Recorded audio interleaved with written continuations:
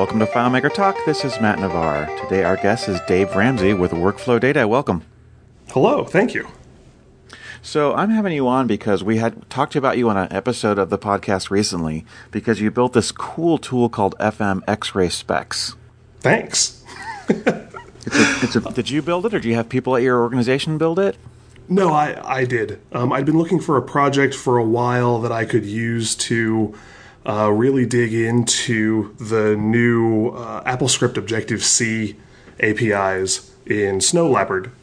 And when I started playing with trying to do the XML extraction from a FileMaker layout, I realized I needed a lot more interface than I was going to be able to get from pure AppleScript. We should maybe take a couple steps back. Yeah. I want to talk about sort of the direction that your company takes, the FileMaker part of it and the non-FileMaker part of it that you focus on. But really, introduce what FM X-Ray Specs is and why people are loving it so much. Okay. FM X-Ray Specs is a tool that it's an external application, not a plugin or a FileMaker Pro database, that uses AppleScript to scrape the XML that FileMaker uses to define all the objects on a layout. So if you go into layout mode, do a select all and a copy, what FileMaker is actually stuck in your clipboard is a big chunk of binary XML. And so what FM X-Ray Specs does is automates that process and then runs the XML through some XSL, and in the long run ends up presenting to the user a very nice tabular layout of all of the little parameters for all of your fields, whether they're enterable, whether they're quick findable, whether there's a pop-up list assigned, the rotation of the field, all these other little parameters, and then places them into separate columns that are then sortable and searchable. It also handles all of the script triggers, so all of the triggers and parameters that are assigned to every field, and presents those to the users, and it does this relatively quickly. And it's basically a way to read information. It's all the information you can get by using inspectors, but presented in a much more usable and collected way. Yes. I usually find that if I need to know every single place that a field appears in a particular system, then I need to use one of the larger inspection tools. Right. Usually I'm focusing on one single layout. I've got one layout that's a problem or I have an issue, and I just need to know about this, and doing a full DDR and then a full import just to get that information just takes too long. So with a button press, I think the largest layout we've thrown at it is about 1,200 fields, and it took it about 30 seconds to generate all the information. For most layouts, it's taking 2 to 4 seconds to spit back all the information that a user can have. I have a really big complex layout I'll have to throw at it. I've played with it for smaller things, but not with big stuff yet. So I'll have to do that. Please do. There was a lot of optimization that we did on it because just for dealing with larger systems. 1,000 fields used to cause it a serious problem. Now it just sits there and crunches for a while, and it's a lot of data. It's I think it's about 100 data points right now, maybe 120 per field. And wow, yeah. In the next version, that's going to come close to doubling. Wow. So, and because this is AppleScript based, it's Mac only, Windows out of luck for the moment? For now. If we've got a lot of people who really want a Windows version, they should let me know. So far, I have not gotten... everyone who's asked for one has asked for one as a curiosity. They have the Mac version. They would also like to have the Windows version, as opposed to, oh my gosh, I must have the Windows version. Please get it to me as soon as possible. I'm not exactly sure why it is, but I've noticed that, there certainly are some developers who develop FileMaker databases who use Windows and love Windows and don't have a Mac at all and don't want a Mac. But most FileMaker developers develop cross-platform databases, or maybe even just for Windows market, but they do all their work on a Mac. I certainly do.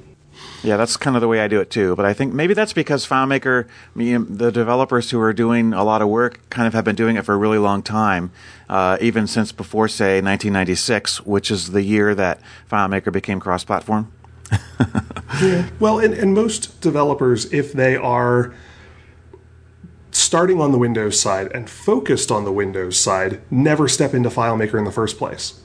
There are other tools for people who don't care about cross-platform. Yeah, that's true. Yeah, so they maybe would be doing like SQL Server or Access or Right. Visual Basic or, yeah. If we really cared about really cross-platform, we'd all be doing PHP and MySQL. Yeah. I have this one application I'm working on. They have a web version of it, and so they're thinking, wow, this is great. It's totally cross-platform. The web version requires Internet Explorer. And I think it requires a specific version of Internet Explorer. It does not work with the current one for like Windows 7. It has to be an older one. And which has, when I just looked at a chart, and when, an Internet Explorer now is below 25% of browser traffic on the entire Internet. Wow.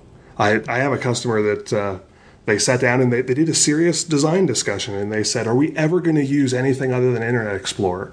And they said, absolutely not. And so they developed their system, and everything's fine, and a year later the entire company moves over to iPhones, and there's iPads running around all over the place, and you can't make that assumption. Yeah, for sure. So what went in? Did you make this for clients, or did you make this FMX specs for something that you needed to do internally? What was the motivation behind it? Initially, most often, one of the questions that I have to ask a database or a particular layout is just give me a list of all the fields on this layout. And depending upon the methodology that you use, you're either digging around in the data viewer, or you are putting together some little script thing that's going to add these up, or I would usually use AppleScript just because I'm an old school, like 1994 era AppleScript person. But all of those had limitations. And so I said, I keep hearing that all of this is in the XML that's in the layout. Let me just see if I can grab that. And once I grabbed it, I realized there was a bunch of other interesting information in there. And after I'd grabbed half a dozen data points, suddenly I needed an interface. And once I had an interface, I had room for every other piece of data. And so it just kept expanding, and the better the tool got, the better the tool needed to become. And it really, to a certain degree, took on a life of its own. It was started as a curiosity, then expanded as something that I would use internally. And then everyone that I showed it to said, wow, that's awesome. When can I have it? So it slowly then ended up becoming a product, which is actually kind of an obnoxious process. But I think that's actually the way a lot of things start. I bet you that's the way like Base Elements and Inspector and my FM search results and CC Pivot and a lot of things I think start that way. Probably Seed Code Calendar, where they sort of like solving this problem for themselves, and then you develop all this extra expertise around that problem because it fascinates you for whatever reason. And then you flesh it out and make an actual real thing and start selling it. I think in your last podcast, Court was talking about the same thing with CC Pivot. Yep, Court was here. They started looking at the problem and said, hey, we could probably really generalize this and turn this into something that could just be attached randomly. Court was just here in Portland last night. He was presenting at our FileMaker meeting. Really? Which was fun. Was that presenting CC Pivot? Or yeah, he was showing CC Pivot, making its big tour, selling it. You should consider touring the country with your copious spare time, selling your software. Yeah, all that extra free time. Meeting tons of FileMaker developers. Well, before I go that far, I've got another version of this one to do, and then there's a second tool that follows this one. And those two are going to get released before I'm really going to bother, running around and jumping up and down and saying, look at this, look at this. So now Lion is out. What's the compatibility story for Lion? The only reports that I have are that right now it doesn't work very well. It doesn't quite complete the data processing pull. It looks like a conflict with the ARC automatic resource counting stuff. But I'm checking into it. That's soon. That'll probably be as part of the 1.1 release, which will also include all the font styling information So Oh, there's about cool. half of the XML that I was throwing away. But have you ever noticed that you have a layout and there's two fields that are the wrong font because they got copied from someplace else? Yes. Or the wrong font size, or centered instead of left adjusted. Yeah, which is or, impossible to find.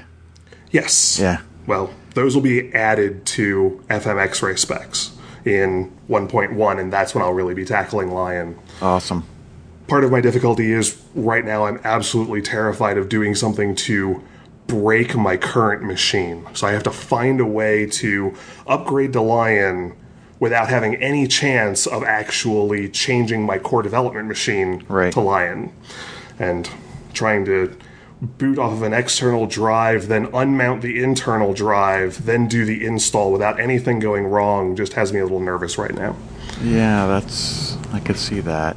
You don't have a second Mac you could use and just put Lion on that and play with it and test it? That's kind of what I did. I've considered it. There's a bunch of extra machines floating around here, but most of them are in general use. And I've gotten to the point where I'm really focused on basically one particular machine. I've got my laptop, it's got everything that I need. But the external drives are fine. I just need to figure out the exact mechanics of making sure that I don't mess something up. I put Lion on my MacBook Air 11-inch, sort of my traveling machine, and everything worked perfectly, pretty much, except FM X-ray specs. I actually haven't run into problems with it yet, but I haven't really played with it. I've only had it for, a few days now.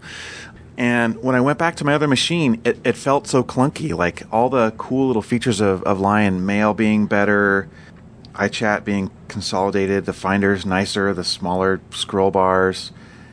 My old computer just felt weirdly clunky in a way that exactly is what Apple wants it to feel like. And so I just upgraded my other machine to Lion, boom, and all is good. Because we do so much work with process automation, Apple scripts, and interactions between applications, doing a system upgrade can actually be very, very complicated within this organization. Oh, yeah. I see that.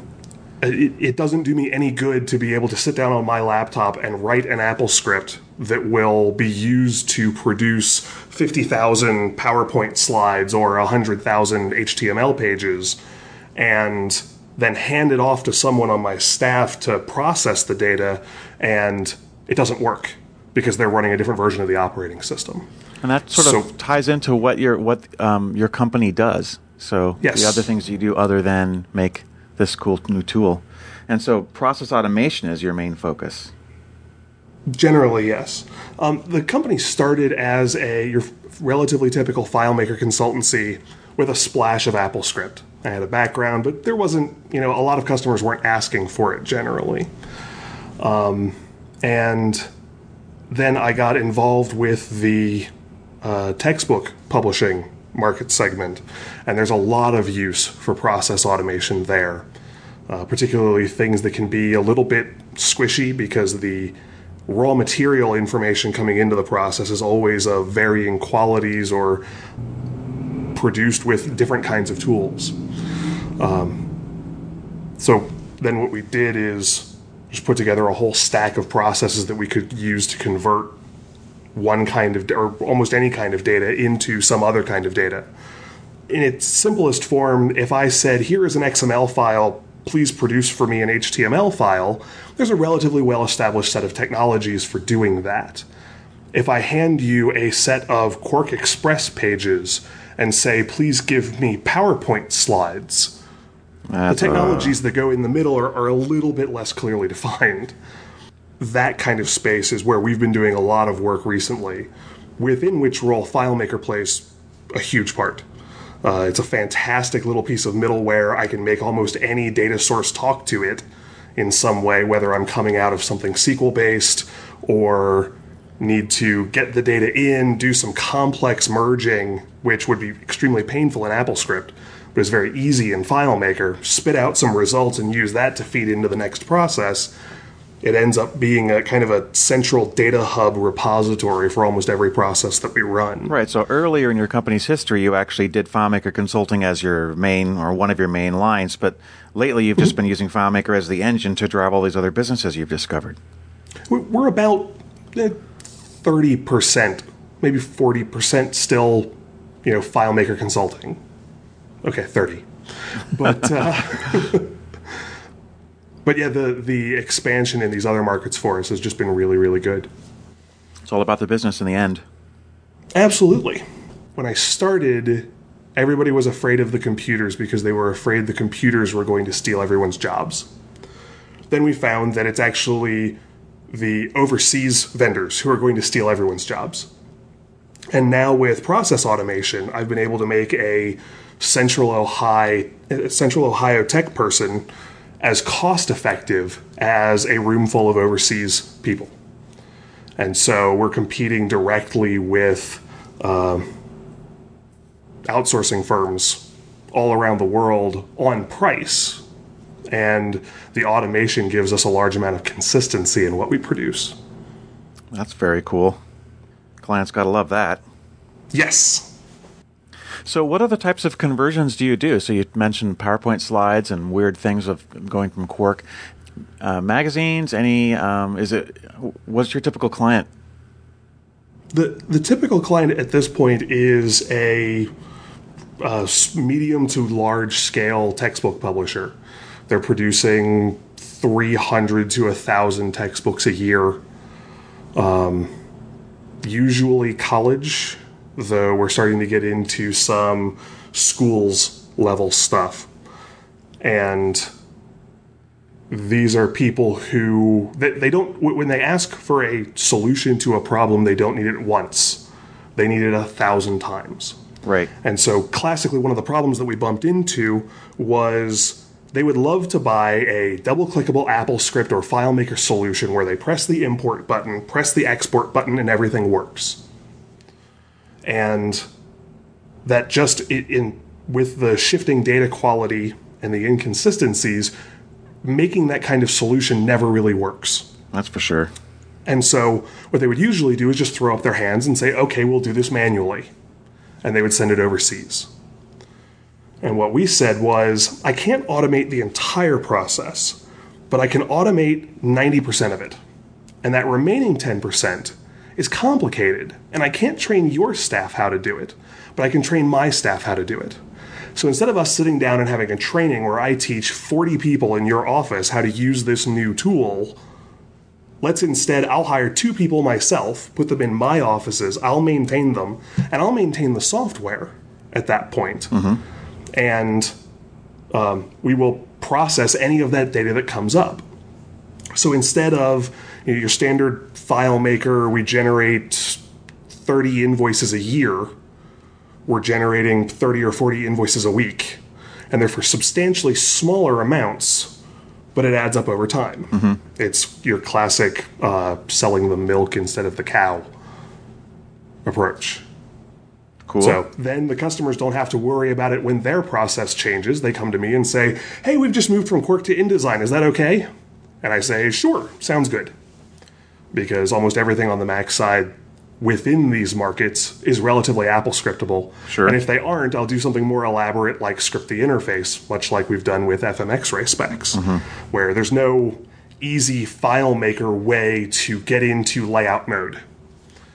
But I can say, hey, there's a menu option up there. Just click the menu option.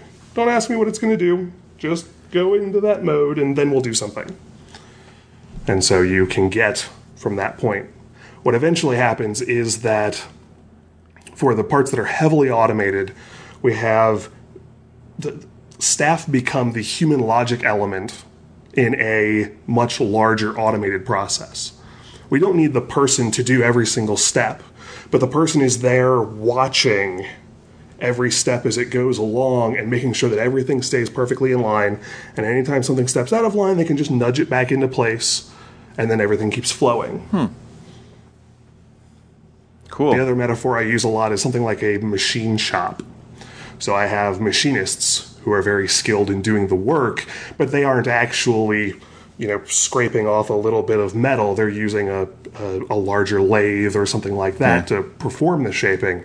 And then I'm the guy who's running around making new machine tools based upon the weird needs of the customers. Yeah, they're CNC router operators, and you're the CNC programmer.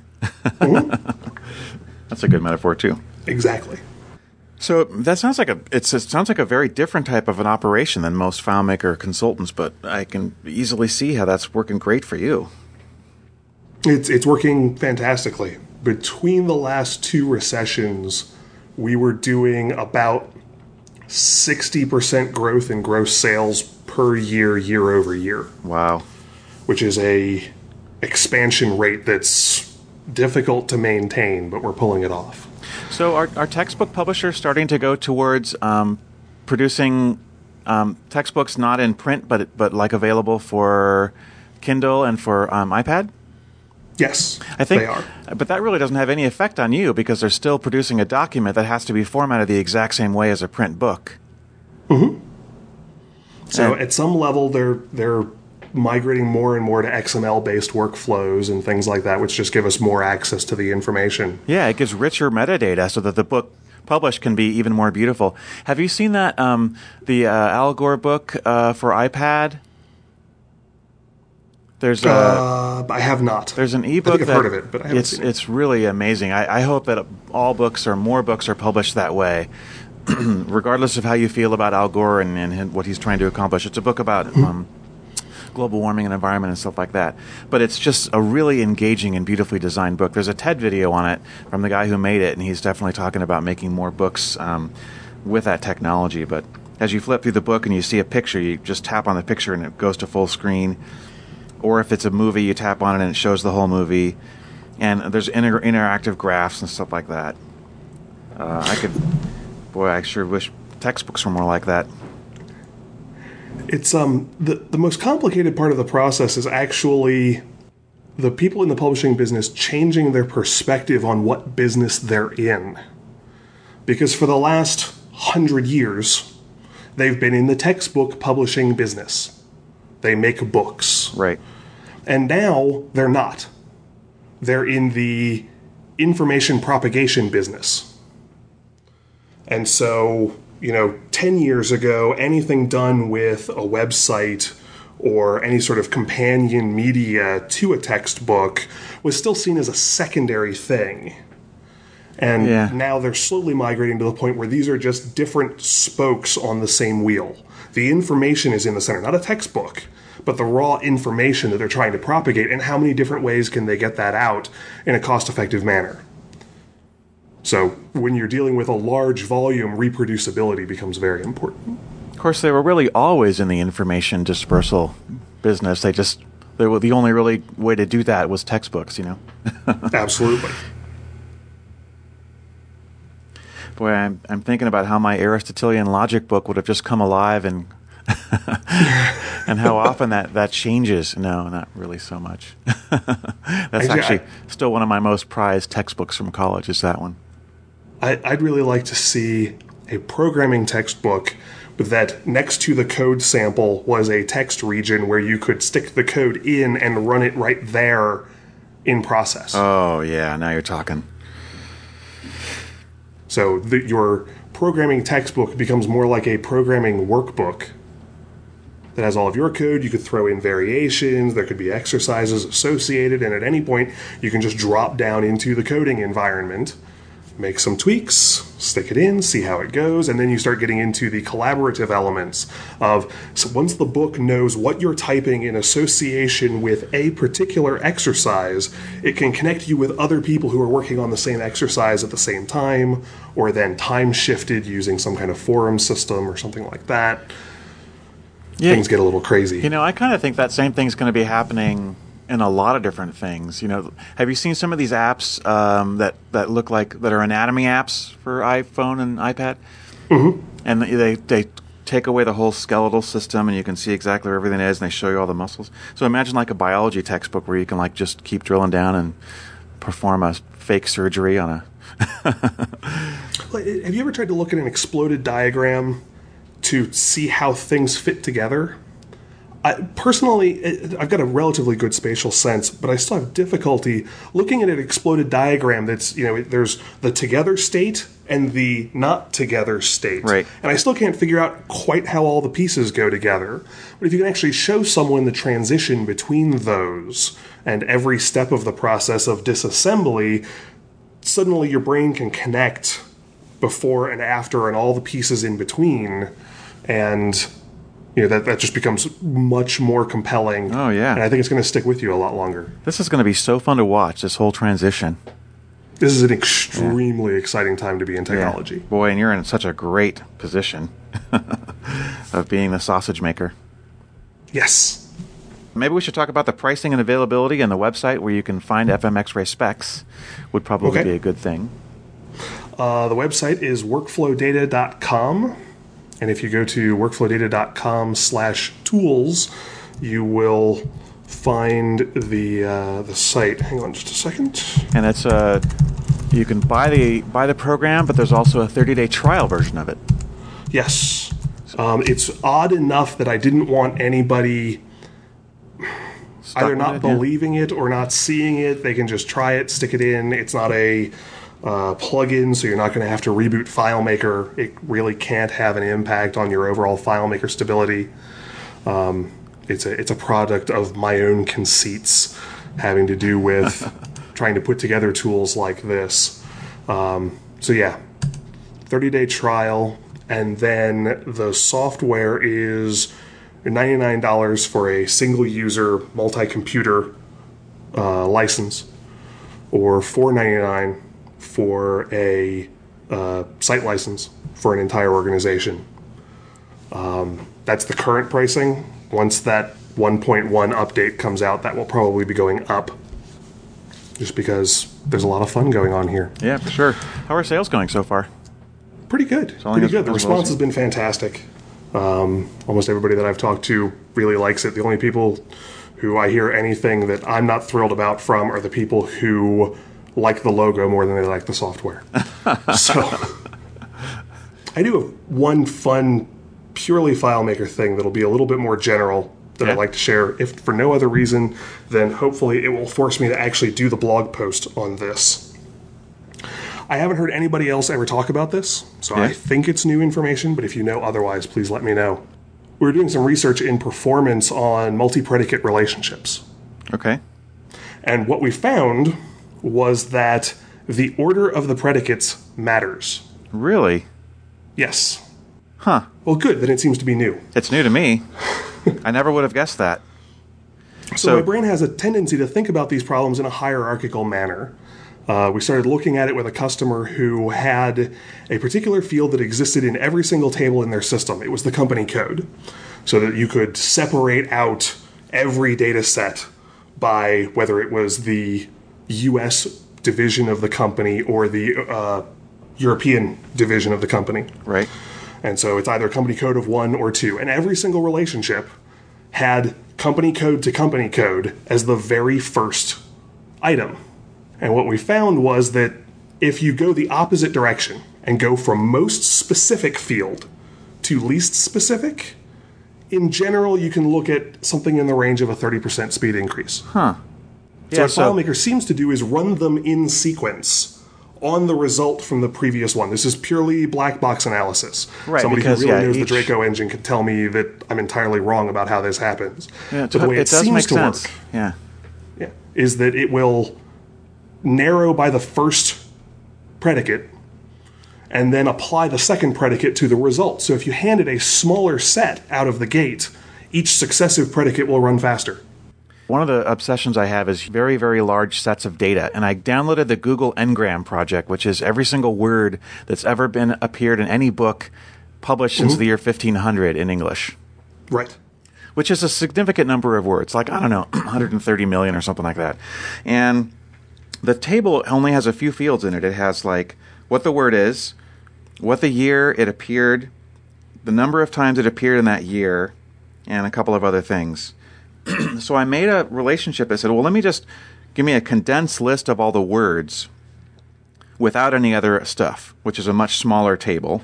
And then I try to make a relationship to say, well, I want to select one of those words and then have a run a range to see what year or range of years start and end that appeared in. So that's a 3 predicate relationship. Word equals word. Year is greater than or equal to year. Year is less than or equal to year, basically. Mm-hmm. And against 130 million records, it does not work at all. It takes a couple of minutes to even resolve one search against that large of a set of data. And so I ended up having to sort of do it a different way. I found that a multi-predicate relationship, really, really starts breaking down when you have that. A single predicate was super fast. If I just wanted to show every single year, it was super fast. So what I ended up actually doing was going to the single predicate and just going to every single record, and then like doing a looping script that got rid of all the ones that were not in years that I wanted, and it ended up being over 100 times faster than the other way. But I'm really interested now about this other approach. Of course, year to year is certainly the most specific, or word to word is the most specific. It narrows it down to a very small number. But then still within that, just filtering on the years took way longer than it seemed like it should. Well, and I can't tell you what impact using a ranged or greater than less than kind of relationship is going to have on that. We were looking at equals relationships, matching. Yeah. So you can use that how you like. Yeah, I didn't try that, but I can try that too. So that's really interesting. So yeah, maybe that data set example wouldn't be the best way to test that, but that's fascinating. So yeah, so more specific to least specific is that totally does make sense to me. That would make it faster. I was hoping it was more than 30% though. No, unfortunately, it's not the kind of speed increase that's going to take you from wow, this is horrible to oh my gosh, this is great. It will either save you some time on large processes or on small processes. We've seen it just shave enough off that it goes from that perceived pause to no perceived pause. That kind of just that little bit of speed increase can get you back into the realm where people aren't really noticing that the system is taking terribly long to do something. When I was doing my testing, I was using Brian Dunning's address information. Oh, yeah. And built a list of zip codes and said, hey, here's 5 million people. How many people are in each zip code? City, state, and zip.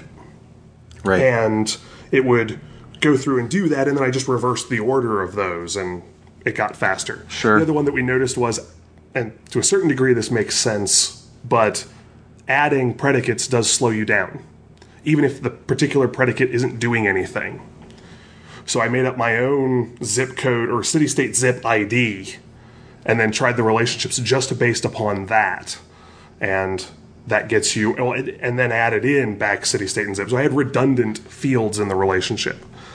And that does slow you down. Not as bad, but it does slow you down. I love stuff like this, researching and understanding the tool better through experiment, Mm-hmm. The scientific method. Well, thanks very much for your time today, Dave. I really look forward to seeing you at DevCon next week, so thanks for coming for that. Oh, thank you very much. I'm a huge fan. Cool stuff that you're working on, and I look forward to seeing more. Well, we'll see if we can make you happy.